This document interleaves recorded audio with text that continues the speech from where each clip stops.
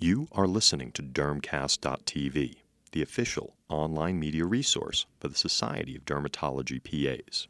What those asterisks stand for, that's a good question. I'll let you guys be creative. But the reason I kind of use this, kind of grab you, slap you in the face title is because seborrheic dermatology is a relatively new and fledgling field. Most people probably are doing some of it already and don't realize it, but there's a lot of opportunity to help a very large patient population that often goes kind of under the radar because they don't even get to us. It's not even a thought to send these patients to us. So in the next hour or so, my plan is to kind of go over some of the more common and also some of the more specific reactions we see to various cancer therapies, but also to think about the cancer patient not when they're getting treated, but also beyond, because there are sequelae that can perpetuate throughout these patients' lives that I will guarantee you no one told them about before they started their cancer treatment.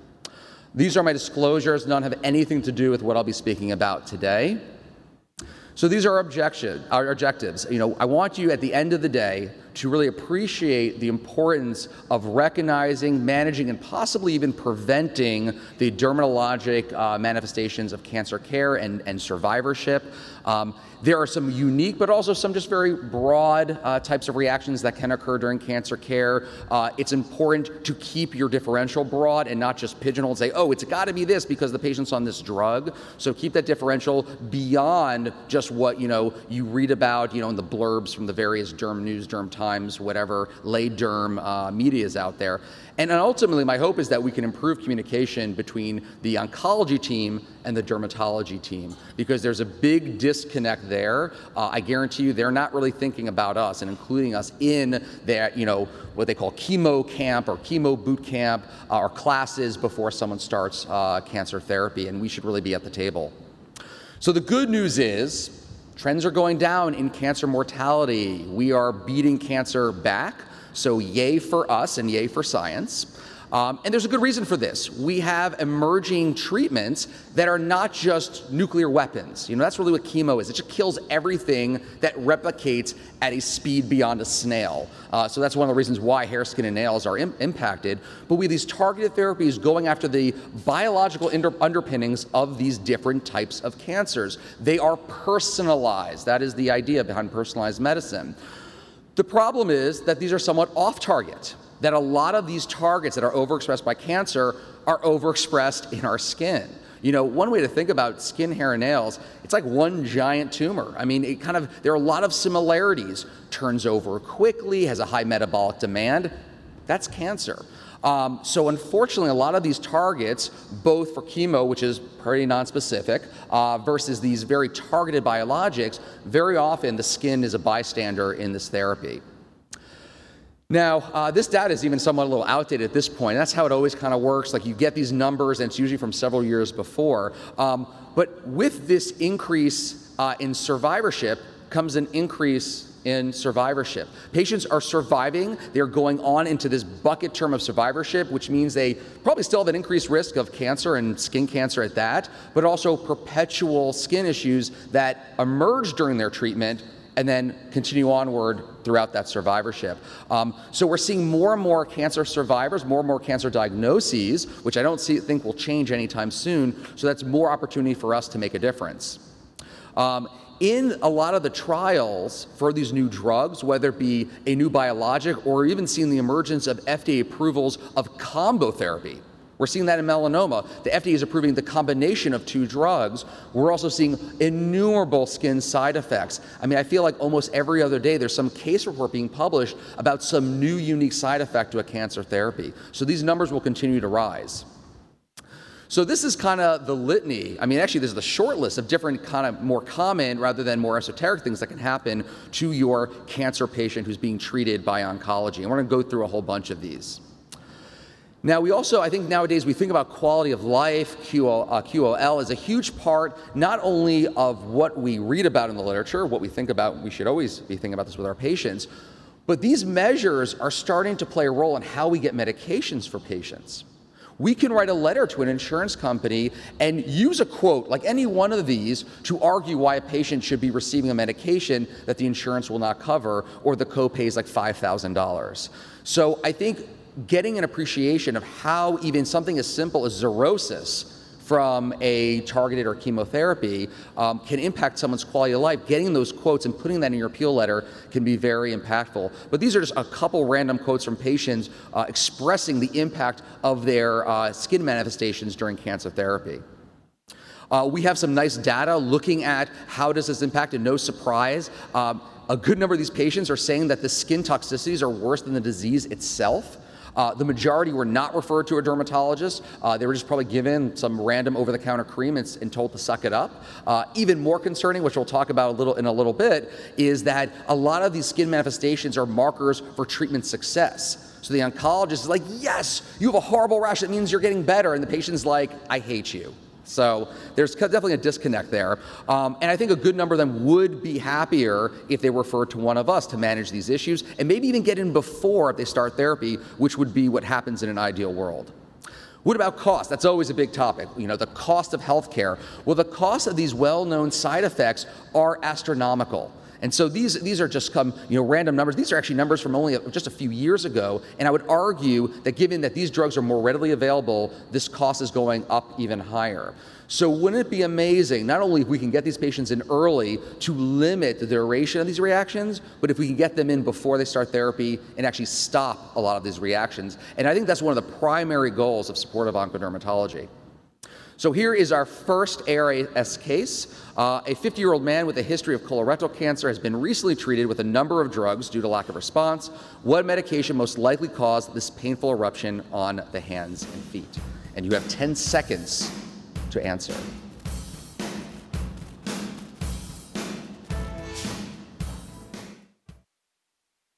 All right, so most people said C. Actually, the answer is A. Now, I'm glad people put C, because I'm going to talk about what doxorubicin can cause, which can actually look a little like this, but I'll kind of help distinguish between the two, which what you guys are thinking of, acral erythema of chemo, or hand-foot syndrome, which is a little different what we're seeing here, which what you're seeing are these very hyperkeratotic plaques, extremely painful plaques over pressure-dependent areas. So this is a hand-foot skin reaction, or HFSR for short, due to multi-kinase inhibitors. There are a lot of them. As the name infers, multi-kinase, they're going after a lot of different receptors, and they're used for a whole host of different cancers. Most of these are not used, I believe, for non-melanoma or melanoma skin cancer. This is really outside of our world. I would say most commonly I'm seeing these used in the setting of colorectal cancer. But you can see the answer choice, regorafenib, 60% of these patients are going to get this syndrome, this very painful hyperkeratotic syndrome on the hands and feet. So, as I mentioned, this happens in areas of pressure, areas of trauma. I mean, in this one patient here, you can see it even can happen a little bit on the stub below the knee, but you're seeing it on the feet, can happen on the hands, elbows. So anywhere where there's pressure or trauma, we can see this certainly emerge. Where what I think most people were thinking about was this, the acral erythema of chemotherapy, doxorubicin, or also known as adriamycin, a common offender where you get this broad erythema that's a cytotoxic reaction to the concentration of that drug in the eccrine coils. So that's a direct cytotoxic reaction where with the multi-kinase inhibitors, we're not 100% sure what's actually going on. We have identified some risk factors, so unfortunately women get this more than men. Liver mets seem to be a common theme with a lot of the targeted therapy reactions. I'm not really sure why that is. How long someone has been on therapy. Hypertension might play a role because we think this has something to do with vascular dysfunction in these areas. And certainly genetics plays a role in everything. It's kind of a cop-out. Oh, it's genetics, that's why you get this. I mean, but certainly we have to consider that. Now, in terms of timing, usually their highest risk is 5 weeks into therapy. And it's important to think about with the different reactions because some are very early on. Some are 2 weeks in. Here, it would be 5 weeks in that we seem to see this at its peak. It is dose dependent. Maybe the more things you block, the more likely that this will happen. As I mentioned, hypertension may play a role because we think that possibly there's something to do with vascular dysfunction. You think about VEGF, for example, involved in angiogenesis, and maybe it may concentrate in the eccrine ducts. We know that certain multi-kinase inhibitors can, not all of them do. So we grade it, and these grading systems, I argue, like a lot of grading systems, aren't perfect. But if you have some mild disease, very simple things, and this is going to be a common thing with the management of all cancer-related therapy side effects. So good moisturization, meaning moisturizers to damp skin, protection, gloves, pads, things you put in the shoes, anything that will limit friction, and then urea, which I'll harp on. I think urea does have a role here. We're not sure why, but there's some evidence to suggest that urea can be very helpful. Bump it up, a little more painful, a little more severe. I would argue personally, if a patient's coming in with this, I'm not going to be like, hey, use a moisturizer. They're going to get the other stuff, even if they're somewhere between 1 and 2. They're going to get a class 1 steroid from me. They're going to get local numbing medications. Actually, lidocaine 5% ointment is over the counter. They just have to ask the pharmacist from behind the desk for it. I also give a lot of lidocaine prilocaine combos and have them do it under occlusion because the skin of the hands and feet is so thick. How much is really going to get through? And then if they're in a lot of pain, if we're more migrating to 2 to 3, I do use antineuroleptics that have a nice impact on nerve transduction. I love gabapentin. I use a lot of it in my practice, and you can dose up very quickly, and I'll talk about it a little bit more with some other side effects. Also, pregabalin can be useful. You may want to consider dose reduction here. The second main goal for supportive oncodermatology is to prevent us from doing this. Oncologists are like, oh my God, you have a little rash, let's stop your therapy altogether. That's saving your life. Not a good plan. So our goal here is to get the patient through, manage their skin problems so they can continue on therapy. So unless someone's really a 3, a hot mess, and I can't control them with prednisone in addition to all this, then I will talk to the oncologist to try and do a dose reduction or a short vacation. But I think if you're aggressive from the get-go, you can really limit that cessation of therapy. So here's some examples. Moleskin, urea I think is extremely impactful. Barrier protectant, so zinc oxide paste, oldie but certainly goodie, but it's disgusting and gets all over everything. I think Tetrix certainly is a nicer option for that because it has similar barrier protection, but it's not as obtrusive and is also invisible. So there are these various protectants. I also like the kind of waxes, the paraffin waxes that also form a nice film over the skin. So as I mentioned, urea does have some meat behind it. There is some evidence that urea can help decrease all grades of hand-foot skin reactions from multi-kinase inhibitors. We don't know if it's really the urea or just a cream. This was not a really well-controlled study. They compared to best supportive care, whatever that means. But urea is pretty simple, except for getting it covered. I don't know how many of you, probably people from around the country here, but urea for some reason is hard to get covered nowadays. I don't know why that is. There are some over-the-counter formulations. There's a 30% over-the-counter now, and I think you can go on Amazon and buy like 41% somehow. I don't know how that's legal, but who cares? But I think can be difficult to get prescription urea nowadays. All right, ARIS case number 2. 55-year-old woman with a history of breast cancer, recently treated with a whole bunch of chemotherapeutic agents, now on anastrozole, comes in with this. What caused this nail change?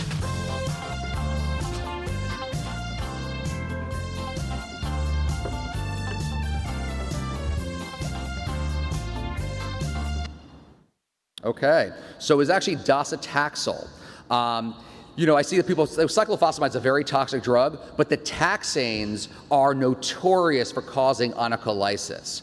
Now, if this patient, just in a complete aside, if you saw this, and this patient was not a cancer patient, and they were coming in for acne and eczema and a whole bunch of therapies, doxycycline is also a known offender for causing photoonycholysis, where this is a little different. This is onycholysis, sometimes even hemorrhagic onycholysis, due to direct injury to the nail bed. So, as I mentioned, this is direct injury. This is a toxic drug. It can be painful. Hemorrhagic is more often the norm, to be quite honest. I see a lot of blood under these nails, can lead to subungual abscess. These patients are in pain, and depending on the degree, you have to be pretty aggressive with it. Other drugs can do it. As I mentioned, the taxanes are number 1, but doxorubicin can also do it. But taxane, if this was a board question or some type of, some type of certification exam, the taxanes would be the number 1 choice here. They occur in a lot of patients. I would argue it's higher than 44%. I don't think I've ever seen a patient receiving a taxane who didn't have any preventive therapy not develop this to some degree. A lot of patients report functional impairment, and it can be pretty high grade. One of the earliest cases in my supportive oncodermatology clinic was a patient with breast cancer who not only had horrible onycholysis, but severe draining paronychia that really required class 1 steroids, oral antibiotics, doxycycline from an anti-inflammatory perspective, and was about to throw in prednisone, but she ended up getting better pretty quickly on that regimen. Now there's this kind of like taxane onycholysis plus. This was called Pateo syndrome, which is periarticular thenar erythema with onycholysis. The name actually describes what it is, which is so rare. Someone decided they didn't need to name it after themselves. They'll actually give a name that's useful here. And the name describes what you see. You get this erythema on the thenar eminence over certain joint spaces and onycholysis. And this picture from Beth McClellan up at Einstein, I believe, captures it perfectly. You see that erythema, you see the onycholysis, you get every feature of this syndrome. And it is seen up to a lot of patients. It's very possible that your patient might not put 2 and 2 together, that they may have something more distally. They're focused on the nails, but they may even pick up on the erythema elsewhere. So it's important to look in these locations. The other thing that patients don't often know, they're told, it will get better when you're done with therapy. False. That doesn't always happen. In this one study, about 27% of patients had permanent onycholysis, even well after therapy, years later. And I would say it may even be higher than that. I think there are opportunities to intervene here to prevent that from happening. How does it happen? Well, I think the simplest answer, toxicity. Toxicity, toxicity, toxicity. You get damage to the skin, the vasculature, the nerves, you name it. Unfortunately, this is damaged, but we have to think about it for now and for later. So how do we manage this? So very simple things first. Being that you're getting this separation, it's easier for organisms to get in there. And so they are at higher risk for infection. So you may need to use antibiotics. I personally like from the get-go, either before starting or early in therapy or any point, doing 1-to-1 white vinegar to water soaks a couple times a week. Very simple. Dip your fingers in for a couple minutes. Simple. Antimicrobial, anti-inflammatory. Just like what was mentioned before with the hand-foot syndrome, I talk a lot about protection, limiting trauma, moisturizers to damp skin. I tell patients to trim the nail back to where the connection still is. I also have them, anytime they wash their hands, to put a thick layer of something, more an ointment-based product, whether, something like petrolatum, under the nail to kind of serve as an artificial glue to kind of seal and hopefully trap the nail down. Another thing I do, which there is no real evidence for, but I've had some success with, is I use a combination of typically tazarotene around the nail fold, tazarotene 0.1% around the nail fold, which can regulate nail formation, where the nail matrix is, as well as I use nail hardeners. There are 2, I believe they're prescription, Genador and Nuvail. I have no financial interest with either. So I usually will start them on this very early, and anecdotally, I don't see as severe a reaction without doing anything. And then I even have them continue, especially the tazarotene, because it does tell the nail matrix how to make the nail, and hopefully the nail bed underneath, and of course that adhesion. Don't forget infection. If you have lots of drainage, culture. That patient I mentioned who had all that drainage, the cultures were negative, but always culture. You see pus, please culture it. There are ways to, beyond what I already mentioned, there are evidence-based ways to hopefully prevent this. Cryotherapy, cooling has been shown, and we actually recently published a meta-analysis at GW, which I'll show you the reference later, showing that cooling can limit this damage. It's just tough. We have a device for the scalp called the DigniCap. We don't have the same thing for the hands, and the DigniCap's strength is that it's constantly pumping in cold air, and it's cold. This is ice packs. They warm up very quickly. Someone's getting their infusion for hours. So while I do recommend this to patients, it is an onerous and expensive task, but it certainly has been shown to be helpful. All right, case 3, 75-year-old man, history of non-small cell lung cancer, treated with erlotinib 3 weeks ago, develops this itchy rash. What should be included as part of your initial treatment for this therapy side effect?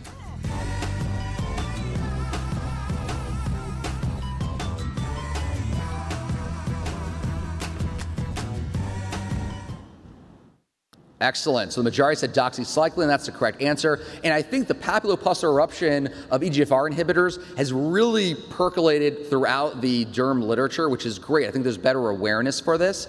So there's a broad range of degrees of how severe this can be. It used to be called the acneiform eruption, but because histologically it looks nothing like acne, we're really trying to move away from that nomenclature, though it can be really confusing because we use acne treatments predominantly for this. But it is by no means acne. In terms of why it happens, well, the targets of EGFR, also HER2, these are involved in cell proliferation, survival. These play a big role in, the survival and turnover of the epidermis, as the name infers. So blocking this can certainly have downstream effects on the skin itself.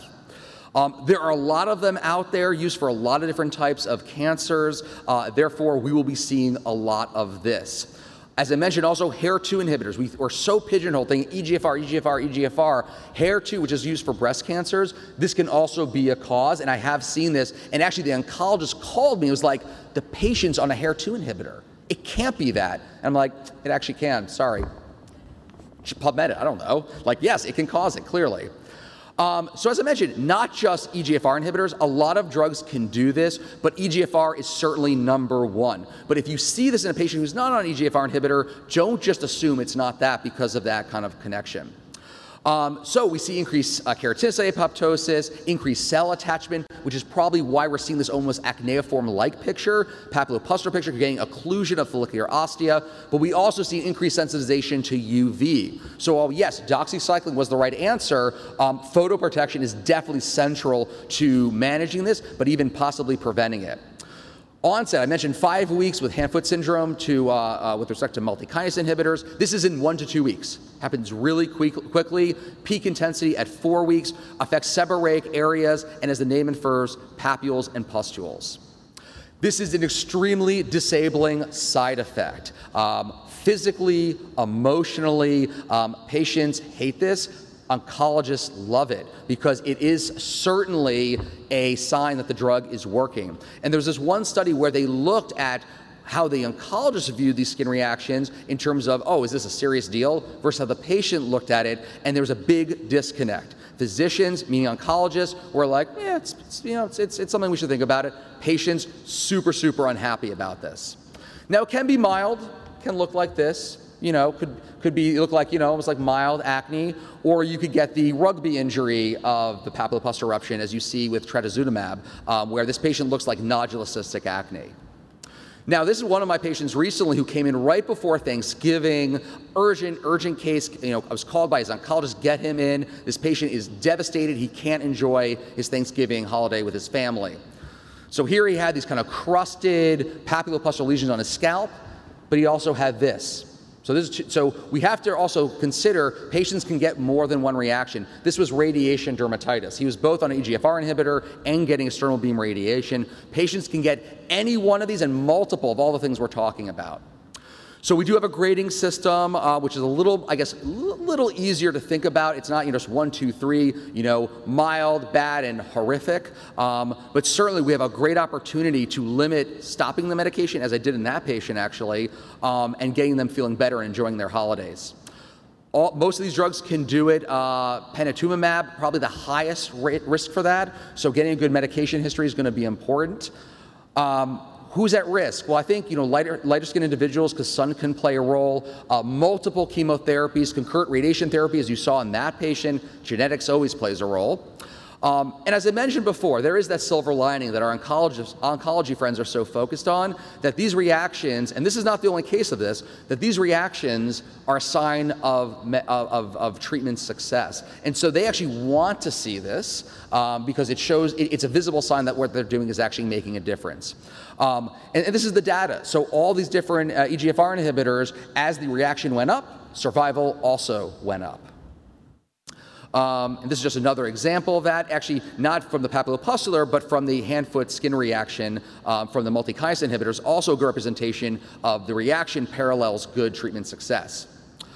So we have a lot of these now. So EGFR inhibitors, we can see autoimmune skin diseases from checkpoint inhibitors like vitiligo. We can, papillopustular reactions with, MEK inhibitors, psoriasiform dermatitis with PD-1 inhibitors. So all of these say to us, yes, the medication is working, but why can't the patient have their cake and eat it too? Why can't we control these things, let them get their therapy, get better, but not have a horrific experience going through it? So the treatment for papulopustular eruption is as follows, but I would argue that it would be amazing to get this on board before they get it. So this is the treatment for when they get it, but the first three especially, an oral tetracycline, typically doxycycline 100 twice a day, good photoprotection, having a low-potency topical steroid or a retinoid on hand, starting this before therapy, and I say about 2 weeks before therapy, has been shown to make a difference. And there's a study to prove this from Sloan Kettering. Preemptive treatment actually limited this. So in the best of cases, the oncology team knows, I'm going to start an EGFR inhibitor, I'm going to start a HER2 inhibitor, get that patient in to see us, and we can get them started on this. Or hey, if they feel comfortable, start these things from the get-go. And because there are only so many of us, let's be honest, so really disseminating this information is so important to help these patients. Now, I'm starting to use isotretinoin more and more because I am seeing significant recalcitrance to this approach, and I'm seeing patients who already get the reaction rather than the preemptive strike. Low-dose isotretinoin, like maybe half to 0.75 mg per kg, does a pretty sweet job, as you see in this case. And then this was the guy I showed you before. This is 2 months in, 40 milligrams once a day. He is 100% clear of everything. I mean, not to say that we didn't do other things other than isotretinoin, obviously topical steroids, good skin care, he had radiation dermatitis, good local wound care also. But low-dose isotretinoin, he is doing beautifully. So, the other thing that we have to consider is what will oncology say about this preemptive strike?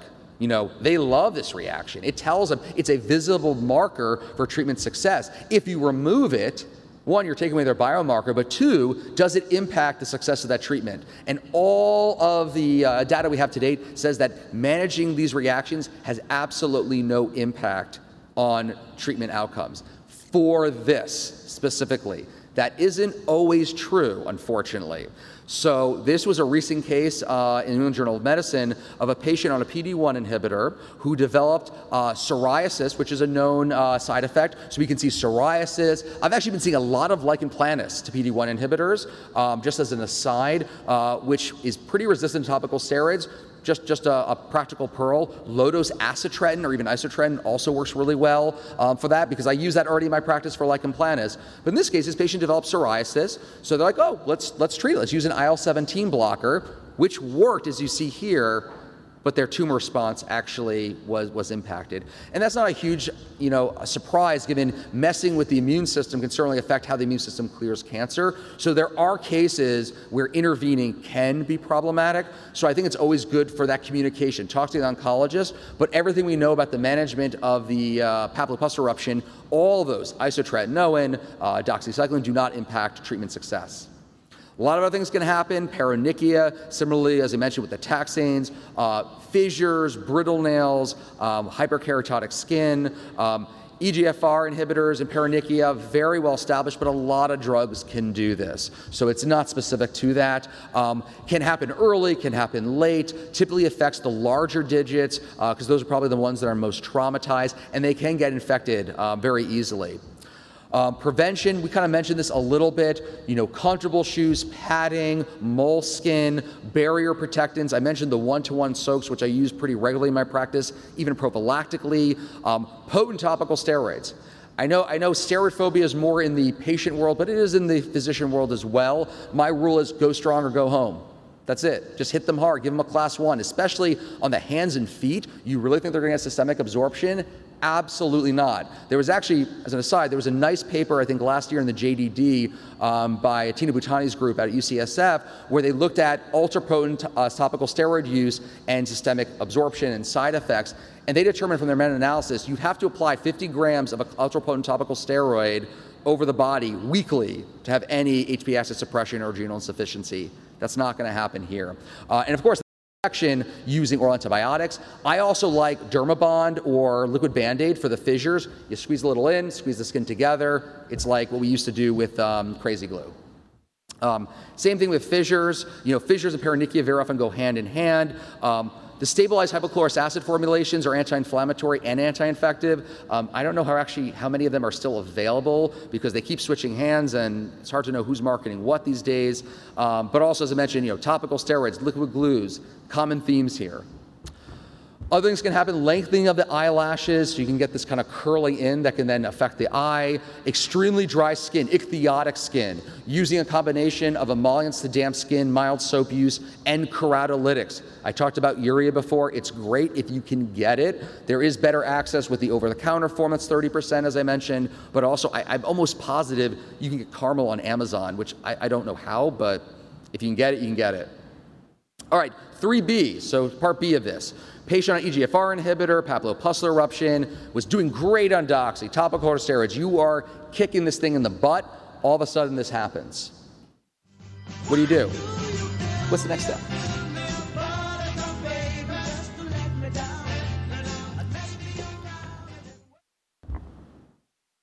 All right, culture a pustule. All right, so I've been kind of hitting on this, that these patients are higher risk for infections, and we know that certain drugs will have even a higher risk, like the EGFR inhibitors, probably related to the barrier disruption. Listen, we have over 500 species of organisms living on our skin right at this moment. We are a giant petri dish. We're more probably bacteria than we are even human from a genetic makeup, but when you mess up that petri dish, certain players emerge, and that's where you get into pathology and infection. So always culture, don't just assume it's an inflammatory reaction to the drug. This was an example from one patient, we cultured, was actually tetracycline resistant. And I don't think this paper is out yet, but a little, kind of sneak peek of a paper that should be coming out, I believe, in the JAD soon, looking at increasing resistant patterns from using doxycycline long-term for these patients. It's growing, so we have to be mindful of combining these with topical antimicrobials to limit resistance of cutaneous flora, but also cycling through or even using non-antibiotic alternatives like isotretinoin. There is some data supporting that staph loves this. We talk about staph loving atopics. Staph loves EGFR inhibitors, allows it to overgrow and cause problems. All right, case number 4. Patient on erlotinib for metastatic lung cancer, presents with severe pruritus, not responding to the prednisone that the ER gave them. It was a Medrol pack, of course. Antihistamines, topical therapy, gabapentin. What do you do next?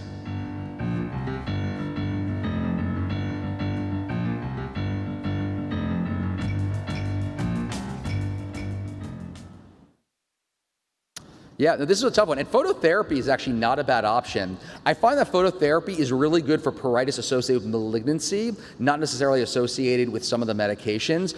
I didn't really expect anyone to get this right because this is an emerging kind of trend in the supportive oncodermatology world. Aprepitant is a neurokinin receptor inhibitor. It is approved for managing the nausea associated with chemotherapy, which is probably the only way you're going to get this approved, as it's a very expensive drug, and these patients are cancer patients. You can argue it. I think this drug has a lot of utility outside of that pruritus for prurigo nodularis, but I can never get it covered. It's super expensive, but this is a patient population who probably can get it. Pruritus is very common in cancer, but also very common in EGFR inhibitors. Unclear why this is happening, clearly something to do with the nerves, but what component, we don't really know. So there is some evidence that aprepitant, which comes in a couple different flavors, there are these bliss packs where it's a 3-time-a-week dosing, that's typically the dosing I give, had significant effects. This dosing is 125, 80, and 80, but as I said, it's very expensive. It's hard to get this covered long term. There are newer versions of this coming down the pipeline, going down the regulatory pathway for prurigo nodularis, so we should have access to more of these, but really works nicely in pruritus associated with EGFR inhibitors. Other things you certainly can try, I mentioned the hypochlorous acid formulations. They're actually indicated for itch. That's what they're being marketed as. I mean, I believe there was like Orastat and Alevicin and I'm trying to remember the other ones. I don't know, there were a whole bunch of them, but those were all marketed for itch, and that's what they were approved for as devices. A new player on the block, strontium 4%, is found in a product called Tricom. No conflict of interest with them. Gil Josipovic actually did the trials for that. I recommend that a lot, hit or miss. And then if you're really in trouble and you have a good compounding pharmacy, the Josipovic cocktail of ketamine, amitriptyline, and lidocaine works wonders, but just warn the patient if they use a little too much of it, they can actually get high on it. And I had a patient who was a drug counselor who had generalized pruritus used this, was sitting in a session, was looking around, he goes, I'm messed up, and I hope no one sees my pupils. So just be cautious with that, but this combo works beautifully, but it is expensive, and they don't give you a lot of it. In terms of systemics, as I mentioned before, I use a lot of gabapentin and pregabalin. Pregabalin is a controlled substance, so it's a little harder to get.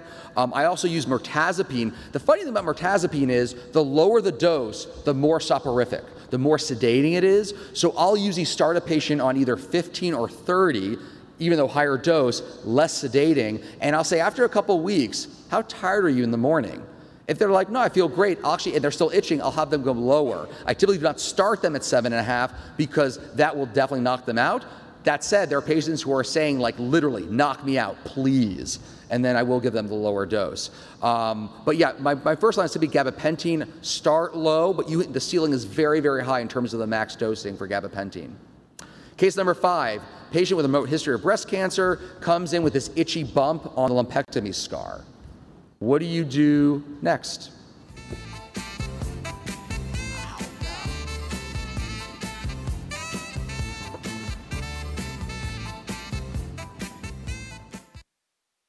Excellent. Yep, you're going to punch biopsy that because you're going to be concerned for cutaneous met. And we do see this pretty commonly, not necessarily after cancer diagnosis, but actually before the cancer diagnosis. I mean, actually, a show of hands, who here has diagnosed an internal malignancy from a skin biopsy? Yeah, that is not surprising in this. I wish I could capture those numbers and report that. That is not surprising. We do this all the time, highlighting how important our specialty is. But this can come before, it can come after. When in doubt, cut it out. I mean, that's such a simple thing to remember, simple thing to do. Worst case scenario, you biopsy a scar and you can reassure the patient it's not a met and you're still the hero. Most common locations for breast cancer would be thoracic. You know, cancers can be lazy. They don't want to go far. Renal cell, though, does tend to like to go to the scalp because of it's warm and the vasculature there. Facial locations, eyelid and nose are also common locations. Now, skin involvement, forget even mets, there are a lot of flavors of this, and I think it's important to know about them. Some can look like scleroderma. Some could even look like erysipelas. So if you have a patient with a known history and they're coming in with what looks like a skin infection, biopsy, it could be inflammatory breast cancer. Now, in the textbook world, they look smooth, they're dermal papules and nodules, they literally have a flag on them that says, I'm cancer. And so they can look like this, and it'd be hard to argue that you wouldn't want to biopsy this. But it's when it's not so obvious that gets a little trickier, like, you know, could you think of like, oh, it's just a hypertrophic scar? Is it something that's been picked? Does it look like an SK even? That's where it gets a little trickier. This was even probably trickier than that. This is a patient who came into the ER at Weiler Hospital in the Bronx, and I was called to evaluate for a burn, because that's what the patient said, and we always believe the patient, that she burned herself cooking. First of all, she should probably order in from now on, if that's the case. Second of all, that's not a burn. So my first worry was this was melanoma. I mean, look at all that pigment. And on first glance at histology, yeah, that's what it looks like. But this is actually pigmented breast cancer. And that's what she had. This clearly has been going on for a super, super long time. And clearly she was in denial. This was not a burn. She did not burn herself. But cutaneous mets can certainly appear in many interesting ways. So typically it's a sign of advanced disease, unfortunately. You know, you can get a flare of cutaneous mets with a distant metastasis, so you can have a solid, organ met in conjunction with that skin met. May indicate maybe if the primary unknown, if you think someone has cancer but not sure what it is, the skin could tell you that, and immunohistochemistry can certainly help, but survival rates are not good, unfortunately. All right, next question. Patient completed radiation therapy for breast cancer and actually has the foresight to say, what's the most likely skin cancer I might develop because of this radiation in that area? Finally, some better music, right?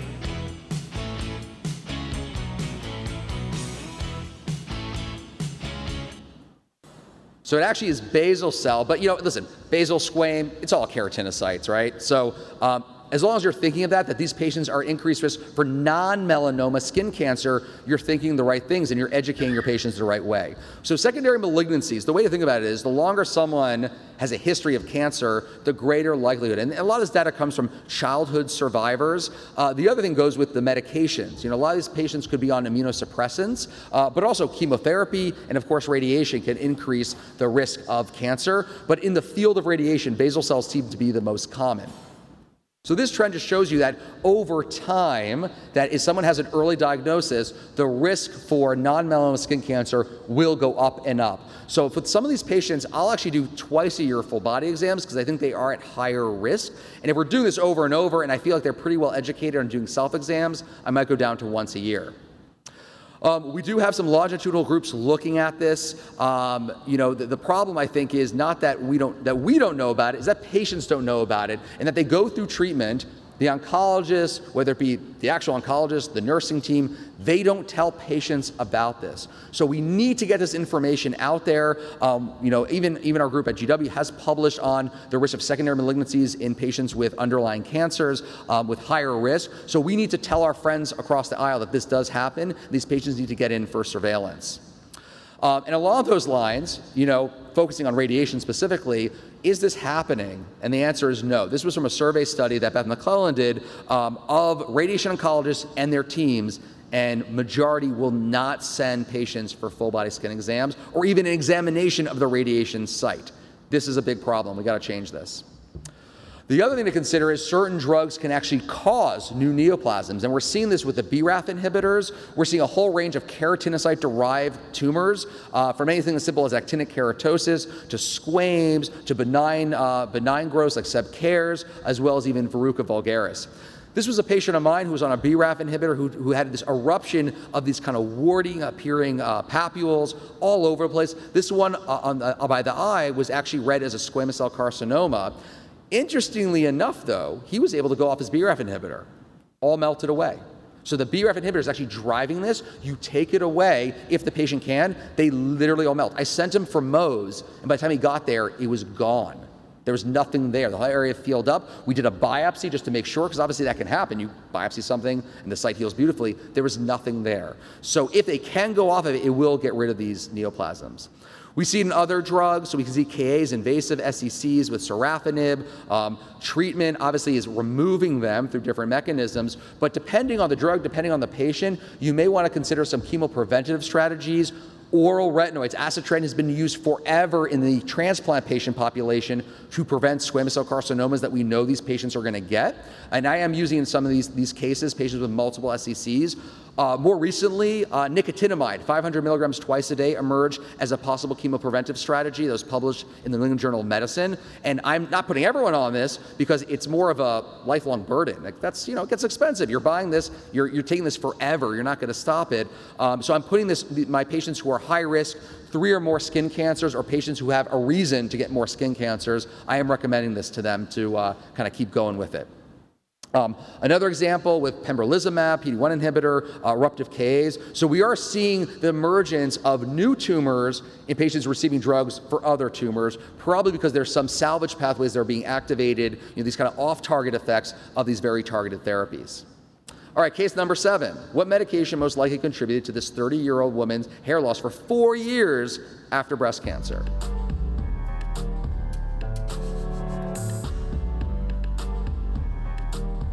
Can we get some like Wu-Tang next? That'd be great. I'd like the variety. All right, so we got some diversity here. So the answer is actually docetaxel. Back to the taxanes. If one thing you walk away from today and thinking about, chemotherapies, taxanes really screw up the skin. Hair, skin, and nails, they do it all. So taxanes are number 1. Now, all these drugs, maybe sunitinib not so much, all chemo can cause anagen effluvium and even telogen effluvium, but persistent hair loss, like you're seeing this woman, where it looks like she just finished her regimen, taxanes are very well known for causing that persistent hair loss. So chemotherapy-induced alopecia effects, I'd probably say higher than 65%. Many consider it's the worst side effect, and actually a good number of women will decline chemotherapy for their almost certain death because they're worried about the hair loss. So clearly this is a very impactful side effect, and that's even more so even from double mastectomy. So we need to be mindful of this. I think the hair loss has a couple implications. First, hair is a very big part of who we are, both men and women. But also, that hair loss, not even the scalp, but the eyebrows, it's a sign to the world, I have cancer. There's a complete loss of privacy. So anything we can do to limit that kind of obvious red flag to the world can really make a big difference for these patients. Lots of drugs do it. I'm not going to read through this list, but almost any chemotherapy, given how the bulge of the hair follicles turns over very quickly, they certainly are susceptible to these. Now, it's probably a mixed picture. The anagen effluvium as opposed to telogen effluvium will happen in a matter of weeks after starting, where telogen effluvium usually kicks in maybe 3 to 4 months after the inciting stress on the body. So it's kind of a double whammy. This just keeps going and going. Now, hair, many of those, hair will regrow, but it never comes back the same way. Show of hands, who has heard that from their patients, that like, my hair came back, but it's not the same, it's different, it's not my hair. Yeah, that's pretty common. Show of hands, who thinks here that the oncologist tells their patients about that? Yeah, trick question. They don't. And so they're shocked, and so we end up sometimes being the bad guys telling them about this. So here's kind of a nice progression. Usually by week 6, you're seeing the peak of the anagen effluvium. Week 28, so hopefully this person's off their cycle, they start getting some regrowth. But what is regrowing? How is it coming back? In children, we do see, obviously, kids get cancer too, and we do see same patterns. Within 6 weeks, usually they lose all their hair. It'll start to regrow, and then regrowth will ultimately stop about 7 months after therapy. And it's important to know that, because let's say you have someone come in a year later, and they're like, look, I didn't get all my hair back a year after stopping. We have some data that will help guide us and say, you know what?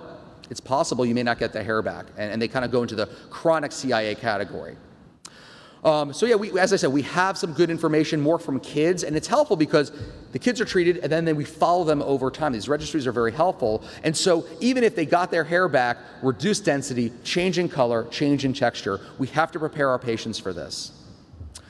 Also endocrine therapy. So patients go on chemo, they have their anagen effluvium, the hair starts to grow back, but then they're put on one of those hormonal therapies that also can affect the hair. And that's probably more like a hair thinning than a true loss, but ultimately over time with repeated hair cycles, the hairs get thinner, thinner, shorter, shorter, and they disappear, very much like an androgenic cycle.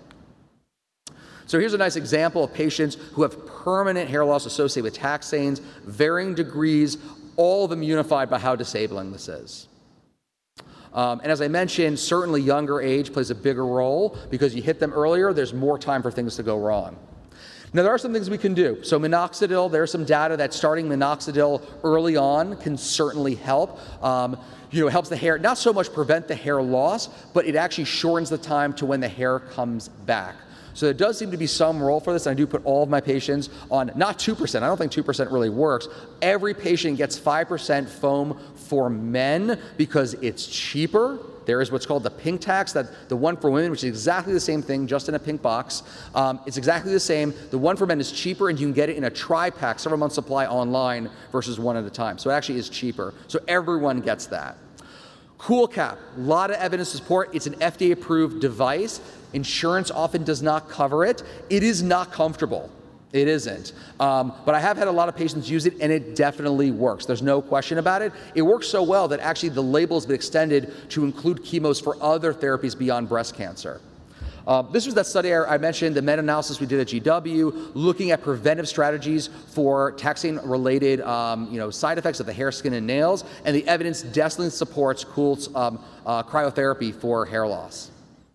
Now, things that will affect the success, well, it'll be what drug are they on and what's the dosing. Liver mets, yet again, plays a big role. I don't know why, but the data suggests that. How well does the cap fit? It's a one-size-fits-all for the most part. Maybe there are 2 sizes. And it's uncomfortable. Patients often stop it because it's super, super, super, super cold, and you have this on for several hours. Another thing that's emerging, which I'm also doing, is bimatoprost. So trade name Latisse, which is prescription but a cosmetic. But there is, for the ophthalmologic world, there is a prescription form that if you can argue that they need it, you can get it. This will help the eyelashes and eyebrows come back faster. Some anecdotal evidence. I usually will start this towards the end of their cycling because they're actively losing that hair. You're wasting money. So as they're towards the end of their kind of cycles, that's when I'll start it. And I do find that it does bring the eyelashes and eyebrows back faster. Another thing I'll throw out there, which is still emerging and never been published on, topical vasoconstrictors might be useful for eyebrows because, and we already think about this, think about what the cooling does. Cooling causes local vasoconstriction ultimately, so you're lessening the amount of drug that's getting those locations. If we can lessen the flow, and you could take ice packs to the eyebrows or topical vasoconstrictors, that might also limit the flow to those areas and limit how much hair is lost too. So something to certainly try. Another source of alopecia, not the ulcer, but we're going to get into what can be related to the ulcer that can cause alopecia. Anyone have an idea what this is? Any thoughts? I can't hear anything. I'm going to assume I heard basal cell carcinoma, and that's what it is. The guy comes in and goes, "My barber cut me." You better sue that barber. This was a giant rodent ulcer. This was a basal cell. And so this guy got a hedgehog pathway inhibitor, which one of the almost expected side effects is going to be hair loss, because the hedgehog pathway is needed for hair cycling from telogen back to anagen. It is guaranteed. You cannot stop this from happening, but there are ways to maybe limit how it happens. Just for some review, this is the sonic hedgehog pathway. You have three major components: patched, which is an inhibitor of smoothen, which is the kind of proto-oncogene. This is the proliferative kind of component that will send a signal to the inside the cell and cause, downstream, proliferation. When hedgehog binds the patch, then there's proliferation. When it's not bound, patch blocks it. In basal cell nevus syndrome, patch is defective. So there's no inhibitor of this proliferative pathway. And so to get around that, these hedgehog inhibitors just go straight after smoothen. They just block smoothen, so nothing can happen. However, because of that, we do see a unique side effect profile. And as I mentioned, alopecia is guaranteed. That guy I showed you who had the kind of pseudo mullet, he lost a lot of his hair after a couple months. And he actually said to me, he goes, "When can I stop this? My girlfriend doesn't like how my hair looks." And I'm like, "Did she like that giant basal cell on your neck? Was that like a turn on for her?" Because I don't know. But what I found, though, for patients who need to stay on this, because some patients, you shrink the tumor down small enough where you do then scalp biopsying, and then you cut the thing, whatever is left over out. Sometimes they completely melt away. I've had patients who went on a course of like 6-7 months, melts away, you have a scar there, and nothing ever comes back. So certainly there are those circumstances, but someone who needs to be on it long term, I found that alternate month dosing or alternate biweekly dosing, so 2 weeks on, 2 weeks off, that can actually lessen some of the side effects while keeping that tumor away. So in summary, I think we did a nice kind of rapid fire case-based review of some of the more common side effects. I definitely did not hit on everything, but there's only so much you can get through in an hour, and there's only so much you can digest before you have a seizure. So I hope that you kind of walk away from this thinking about some of the more common and more specific side effects of targeted and chemotherapies that I think everyone in this room could play a major role in someone's care. I can't tell you how many times these patients, just simple interventions, how to moisturize, even what's going to happen, so they expect it, it's not a surprise. That alone has brought patients to tears, made them so thankful and happy. And I think we have a real opportunity to easily make our patients happy. These problems are significant. They are largely ignored by oncologists. I will say in academic centers, it's not as difficult to get these folks on board. At GW, and I will give a shameless plug for those who are in the community, we have this wonderful cancer center, and under this, a cutaneous oncology program that is a cutaneous T-cell lymphoma clinic, pigmented lesion clinic, high-risk clinic, but we also have the supportive oncodermatology clinic that is a portal for all those cancer center patients and individuals in the community to come in, hopefully before they start therapy, but at least during, so we can help ameliorate a lot of this. So I think we are seeing the emergence of these centers at academic centers, but if you're not at an academic center, as of right now, that doesn't really help you. So I think you can be the beacon for supportive oncodermatology. You can take this information back to your practices and let people know you like doing this, as long as you do, that you can help these patients, and out of nowhere, all of a sudden, your clinic's going to be full of these folks, and you can really make a very impactful, change in direction in their care and their lives really quite easily. So with that, I'm happy. I have a couple minutes left over. I'm happy to take any questions.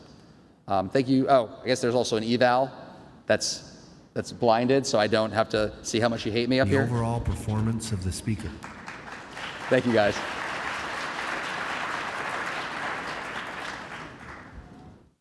I'd say it was at least a 3.5. I mean, roughly.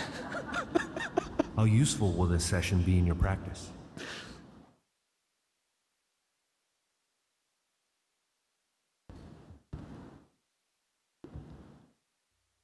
As a result of this program, do you intend to change your patient care?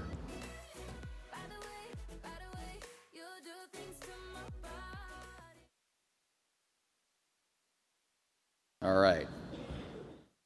All right, sorry, I have some questions coming in. So, how long do you treat papulopustular eruption with Doxy BID? It can be limitless, truthfully. And that's where I think the concern with that paper that should be coming out, I think was out of the group, I want to say in Stanford. You know, you got to keep going with it. And the tough part is not so much with EGFR inhibitors, because they do tend to come off them eventually. I find it more issue with the HER2 inhibitors. Those patients are on that for like really, really, really long time. So depending on the patient, what I'll do is if they respond to Doxy 100 twice a day and they're doing well, I'll reduce them to the 40 milligram controlled release or Doxy 20 twice a day, which is sub-antimicrobial. So maybe after 3 months or so, which is what the recommendations are for acne, that we don't want longer than 3 months, I'll then reduce them to the sub-antimicrobial dosing. And so long as that works, I'll keep going with that, because that you could pretty much be on lifelong, so long as it's not a female patient trying to get pregnant. The other option would be, let's say you do that, it starts coming back.